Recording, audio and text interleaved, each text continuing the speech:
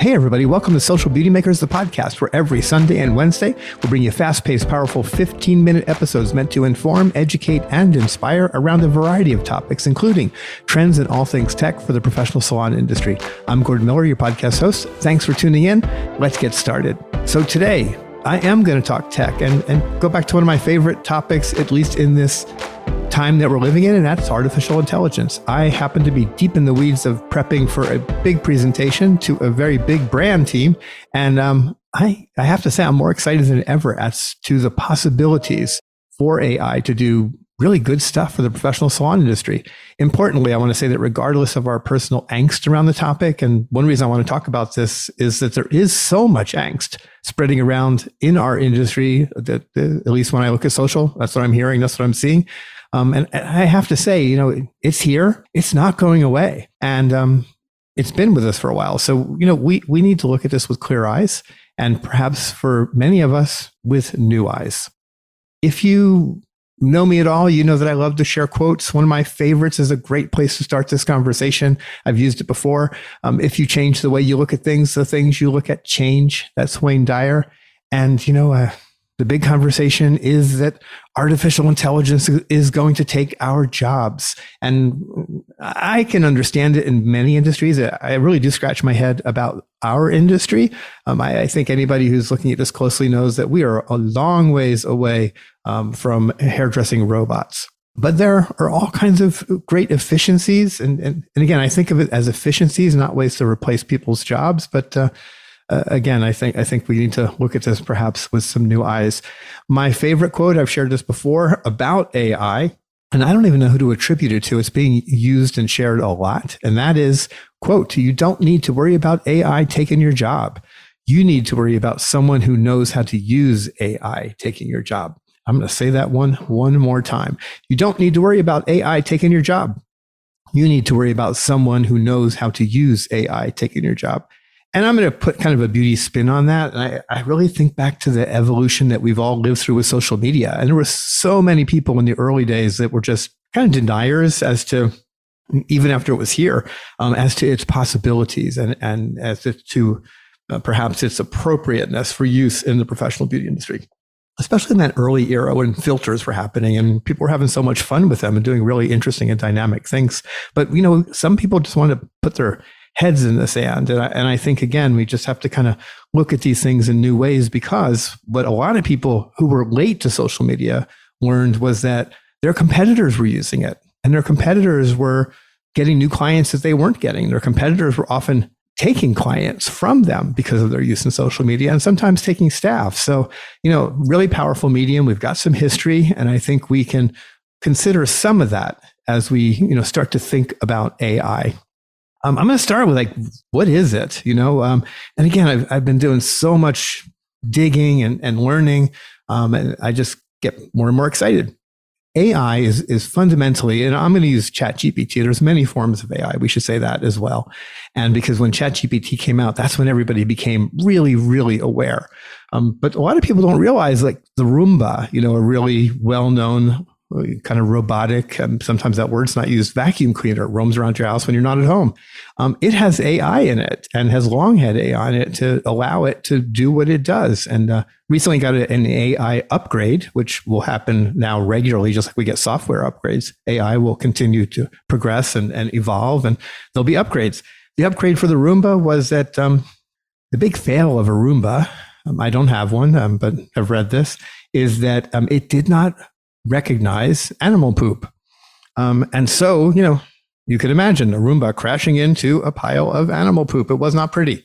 And so the new AI upgrade, it literally through its camera can recognize animal excrement, to use a more scientific word. And, how cool is that, I guess? But really fascinating that this Roomba that has been with us for some time has been driven by AI, and we weren't freaked out. But again, ChatGPT has taken it to a new level. One of the things I want to say about that is that AI, and again, I'll lean into ChatGPT. It is a statistical model. And so it feels like magic when you're watching and you ask a question and the answers come back so quickly, not always perfect. You know, I always say it's more like a research assistant. You have to check the work a little bit. And a lot depends on what you know. And perhaps most importantly, how good are you asking questions of it? But AI, by way of the form of ChatGPT, is this neural network, as they call it, which in some ways kind of resembles the brain in terms of the kind of electrical firings in between everything. But it's a statistical model that literally, when it gets your questions, kind of like what we do and don't realize we're doing, our brain's just trying to find the answer. You know, we have these huge data banks in our own brains, all the stuff that we've learned through our entire lives. And someone says, you know, asks us a question that maybe the answer is not on the tip of our tongue, but it's in our brain. And so we try to find it and we try to get that answer out. AI is doing exactly that. And it's doing word by word by word. It literally is a statistical model that once you ask the question, it finds the first word, and then it looks for the second word, and then it looks for the third word. And it's just a never-ending statistical calculation that brings you that answer, which is really, really fascinating when you think about it. I think it's important when we think about where we are with this stuff to think about history and history as it relates to technology in kind of the modern world. And by modern, I mean going back to kind of the start of this country, you know, in the 1700s. And, you know, that's when the Industrial Revolution happened. And there's been now 6 waves, as they call them, of the Industrial Revolution. And each is a little bit faster than the first. The first wave was about 75 years. And then the next wave was about 50, and on and on and on. Now we're kind of in this information age, and what some call the 6th wave of the Industrial Revolution. And it is now down to less than 10 years. And the pace of innovation right now is almost like a vertical line. If you look at a chart, it's moving that fast. And what fascinates me, I think, the most about AI is just that it is every single day there's something new about it. And fascinating, a little scary, yes, but more fascinating than scary for me, having done homework. It also, as I said, it's not new. It started really back in well, I'm going to go way back. The idea that there could be a machine that thinks, it actually historically goes all the way back to the ancient Greeks, which is fascinating. But AI really came about in the more current times in the 1950s. And there were things in the academic world where they're talking about it, they were researching it, and through the 50s, the 60s, the 70s, and then really in the 80s and 90s is when things started to happen. So, some of us who are older remember when the world chess champion, Garry Kasparov is his name, and where he actually, you know, played a chess match with AI, and eventually it beat him.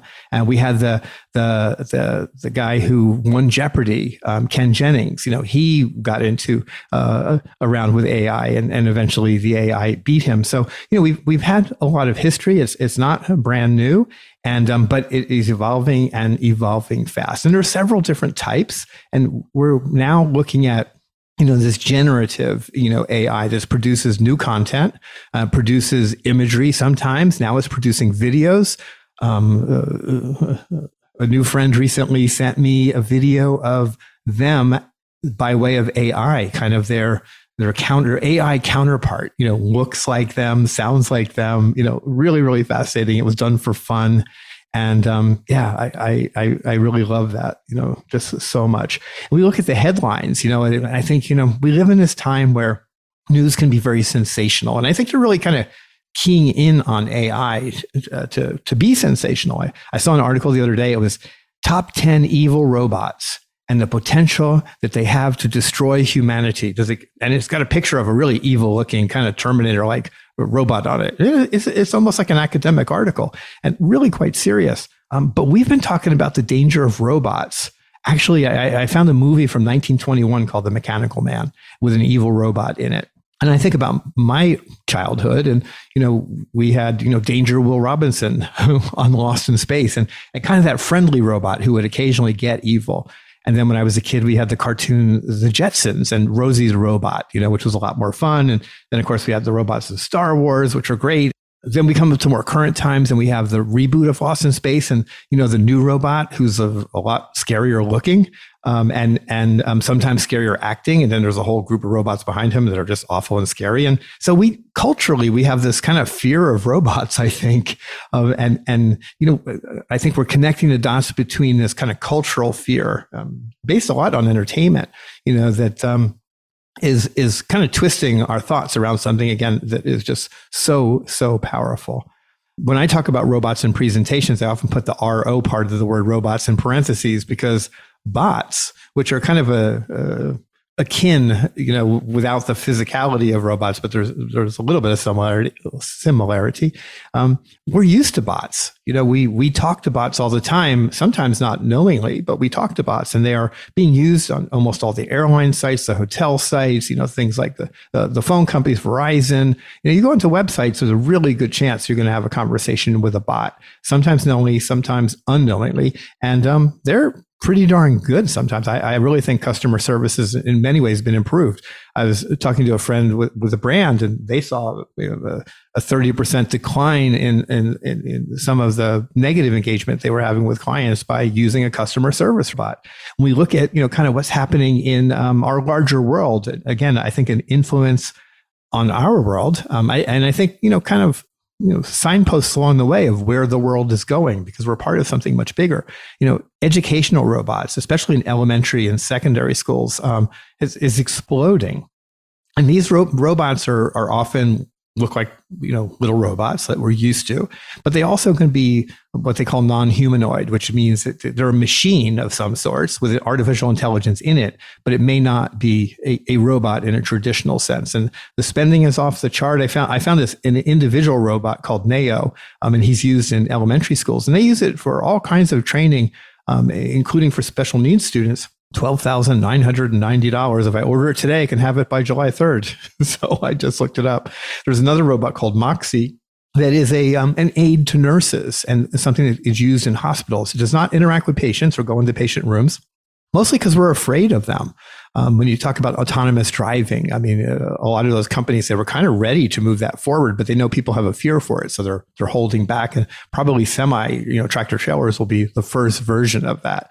But Moxie is this nursing robot that is in hospitals, and it's helping nurses do their jobs better, helping them to get medications, helping them deliver lab samples, do all kinds of things that are kind of the behind the scenes work. And that's really I think can inform us in the professional salon industry. How can it help us with that behind the scenes work so that really hairdressers can focus on their work, can focus on the craft, can focus on their artistry.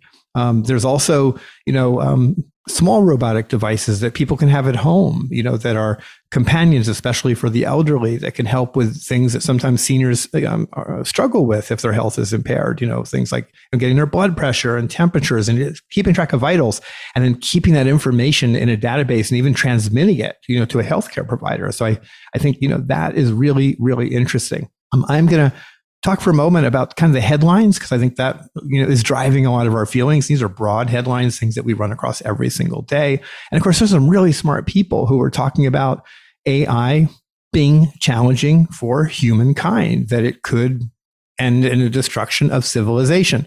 The smartest people I pay attention to, who are some of those who are saying these things, when you look at into the detail and not just look at headlines, they're saying that if things were to go sideways, we're talking about 10 years down the road plus, and perhaps a lot farther out. And they are collectively, these geniuses in AI, many of the inventors of the more modern versions of AI, they're saying, regulate us, please, that we see the danger.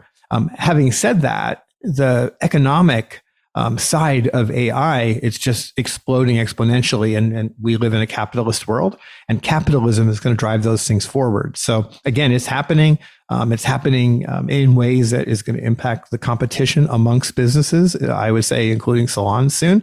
And so, yes, we need to write our Congress people. Yes, we need to encourage those who can regulate or self-regulate to do so.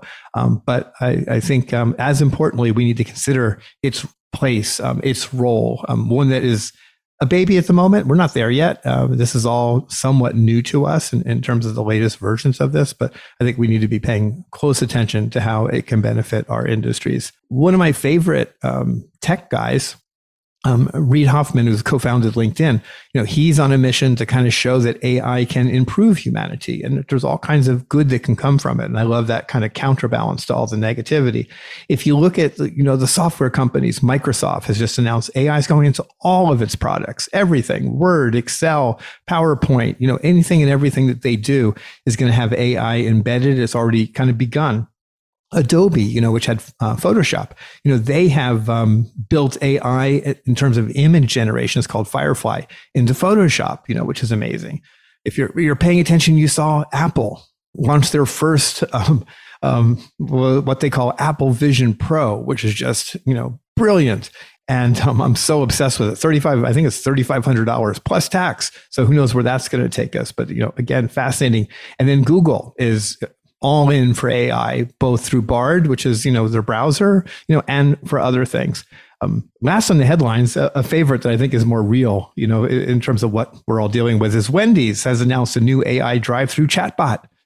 And if we've been paying attention, fast food has been having an impact on the industry, or fast food has been impacted as an industry by AI, perhaps more than any others. I go into a McDonald's now and it's not unusual to find not very many people. So again, we think about what's AI going to do to the larger world. It's going to probably move forward trends that are already happening, similar to what we saw during pandemic. So much more to say. My 15 minutes is up though. Wow. That's part one. I'm going to do part two. I hope this gave you some information, perhaps give you a little bit different way to think about all this stuff. Going back to my quote where I started, if you change the way you look at things, the things you look at change. And again, I encourage all of us to take a big step back and consider this in new ways. I'm out of time. And so I want to thank you for listening. I want to encourage you to be open-minded as the world changes constantly every single day, especially in the world of technology. If you like what you heard, I encourage you to visit me over at socialbeautymakers.com and sign up for my free e-newsletter for more content and early access to the podcast. If you like the podcast, I'd appreciate a rating, review, encourage you to subscribe, or best yet, share it. All those things help others to find the podcast. And once again, I want to thank you so very much for tuning in. Sorry to be fast today, but a lot to cover. So stay tuned next time for part 2 of this conversation on artificial intelligence. I'm Gordon Miller. I can't wait to share more with you next time.